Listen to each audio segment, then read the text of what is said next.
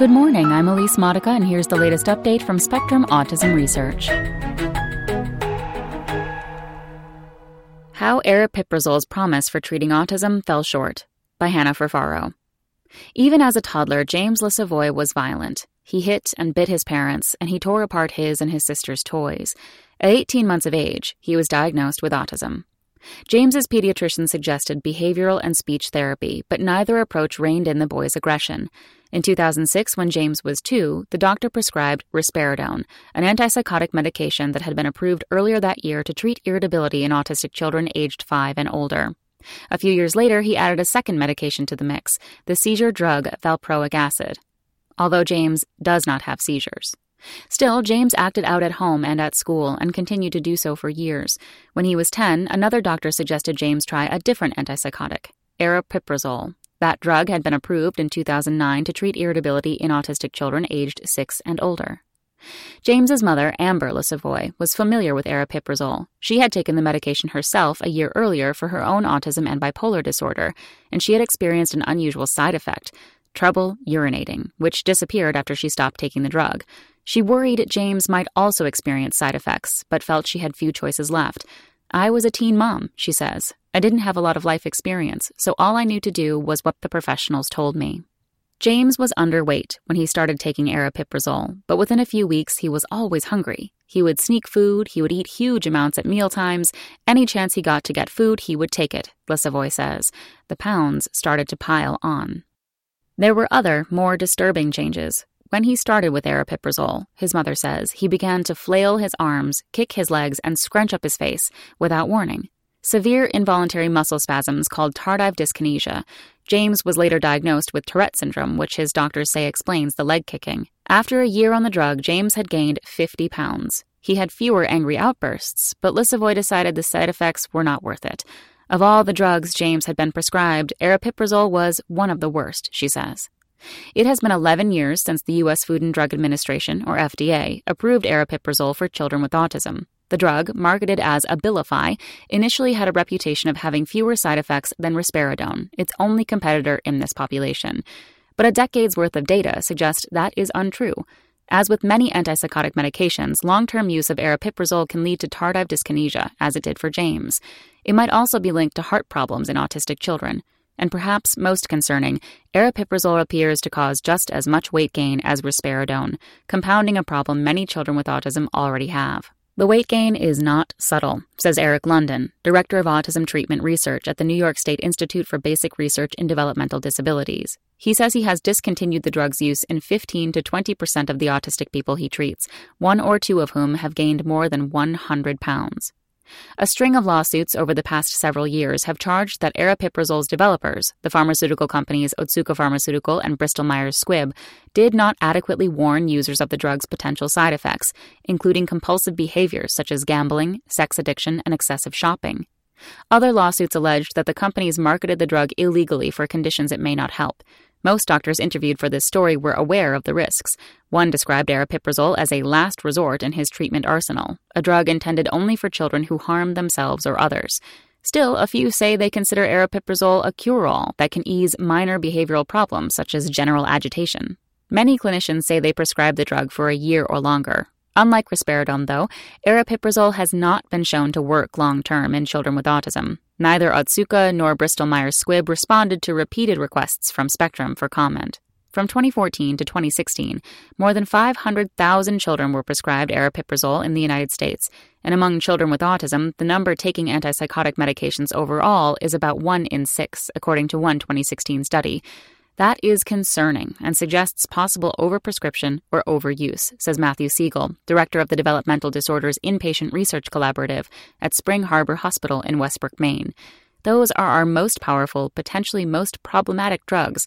Should that really be the most common type of drug we use? High hopes. Aripiprazole was discovered decades before it was approved for use in children with autism. Scientists at Otsuka Pharmaceutical, based in Tokyo, Japan, started work on the compound in the late 1970s and teamed up with Bristol Myers Squibb more than a decade later to develop it into pill form. In 2002, the two big companies together brought that pill to market under the brand name Abilify, originally branding it as a novel antipsychotic to treat schizophrenia. Many doctors say they had high hopes for the drug at first. in part because it purported to work differently from all of its predecessors. Whereas other atypical antipsychotics, including risperidone, inhibit the neurotransmitter dopamine, aripiprazole blocks dopamine only some of the time. The exact mechanism is unknown. For that reason, the drug was expected to cause fewer side effects than risperidone. Because it also acts on the neurotransmitter serotonin, from 2004 to 2016, the FDA signed off on its use for a laundry list of other conditions tied to either dopamine or serotonin, including bipolar disorder, depression, and Tourette syndrome.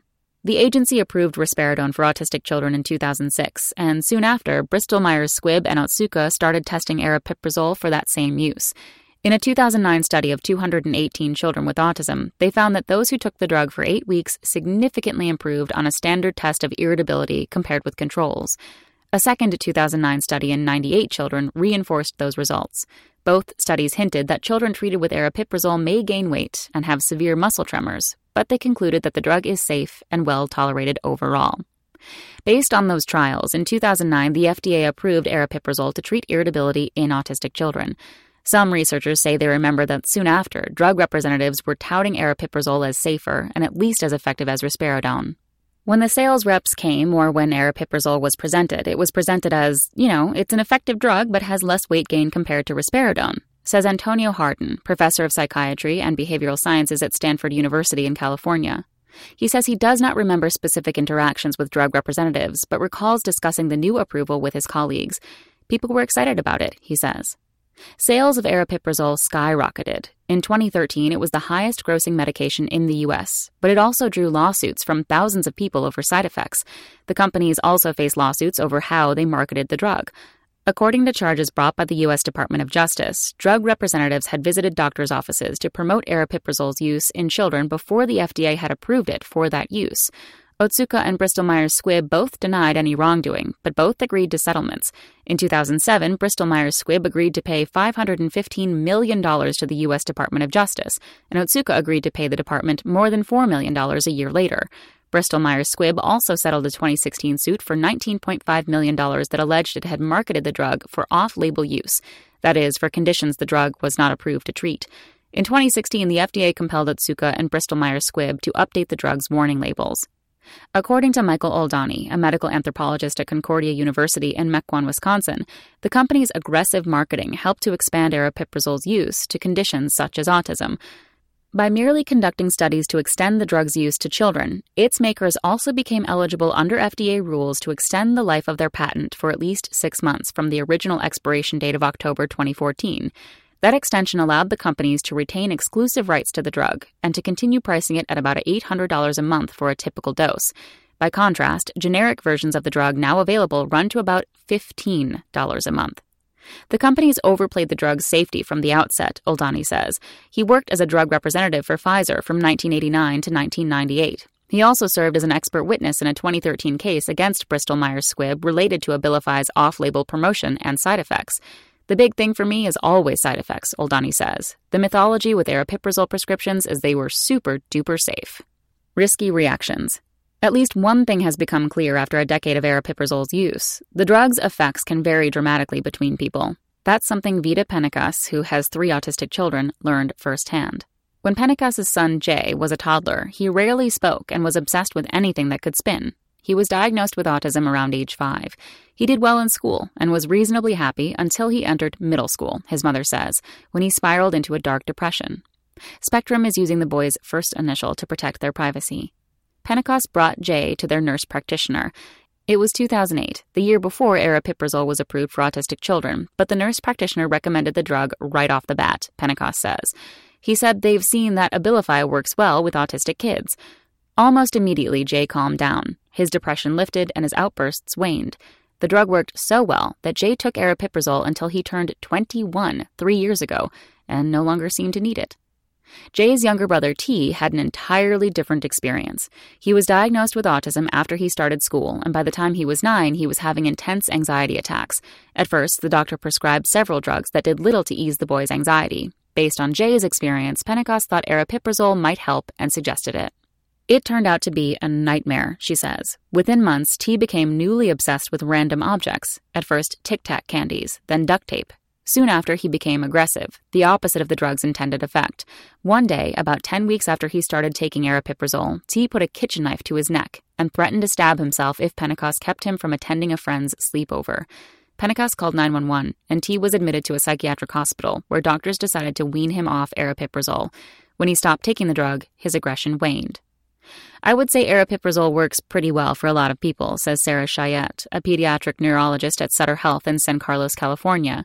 But there are notable exceptions, she says. Without research to identify who the likely responders are, clinicians have relied largely on their own judgment about when and to whom to prescribe aripiprazole. Some say they prescribe risperidone for children who are hyperactive, compulsive, or have erratic sleep patterns, and turn to aripiprazole if a child has a family history of obesity or diabetes, presuming it is associated with less weight gain. But a growing body of research is beginning to suggest aripiprazole and risperidone may not be as different as doctors have assumed when it comes to side effects. One 2016 analysis of 11 randomized controlled studies of aripiprazole and risperidone found that they are about equally effective. That same year, a head-to-head comparison of the drugs found that weight gain from each is uncannily similar, says Craig Erickson, associate professor of psychiatry at the Cincinnati Children's Hospital in Ohio, who led the study. Prior to that study, myself and others would go around the country and we'd say, hey, we think there's less weight gain with aripiprazole. But then we really came around to this understanding, Erickson says. We think in true clinical practice over long-term treatment that we cannot differentiate weight gain between the two drugs. Similarly, although physicians have widely used aripiprazole to address self-injury, the drug may work best for children whose aggression comes from autistic meltdowns, according to a reanalysis of the original results. Erickson says 2 trials he was involved in at around the same time as the original clinical trials in children might yield additional insight, but results from those trials are not fully available. Data from one of the studies appear on the government's trial registry, but the results are not in a level of detail that scientists in the field expect or can fully utilize, he says. The other study has no public results. The lead investigators of both studies did not respond to multiple requests for comment. One outstanding question about aripiprazole is how well it works in the long term. Otsuka completed a small study in 2014, the results of which suggested the drug has limited value past 28 weeks of use. The FDA then required the drug's makers to add this detail to its label, but many researchers say the study was too small for them to draw conclusions about the drug's usefulness over a long period. The study also hinted that girls fare worse on aripiprazole than do boys, although the reasons for those differences are unclear. Many researchers say these findings in particular warrant further study. Emerging concerns. In 2017, the FDA tasked an independent advisory committee comprising pediatricians from a range of specialties with reviewing aripiprazole's side effects in children. The committee examined a report the FDA had prepared earlier that year, highlighting 78 serious cases of adverse events, based on data from the agency's National Drug Surveillance Program. According to the report, 14 children, including one with autism, had died, 5 of them by suicide. The drug's label warns that aripiprazole is associated with suicidal thoughts and behaviors, but the FDA report concluded that aripiprazole could not directly be linked to any of the deaths. The report also concluded that no new safety warnings were warranted. In half of the non-fatal cases, the drug had stopped being effective. For the other half, the report said, there were no clear patterns or trends for a new safety signal. The committee's conclusions after reviewing the report, however, were less reassuring. The members expressed concern about weight gain associated with aripiprazole and other adverse reactions that can be related to weight gain, such as stroke and heart problems, neither of which appears on the drug's label for use in children. The FDA's surveillance data, for instance, included 5 cases of stroke. One 10-year-old boy had developed coronary artery stenosis, a condition normally seen in adults. I understand the child had underlying congenital heart disease, but congenital heart disease at 10 years old does not cause coronary artery stenosis or ischemic cardiomyopathy. That, to me, was like, really?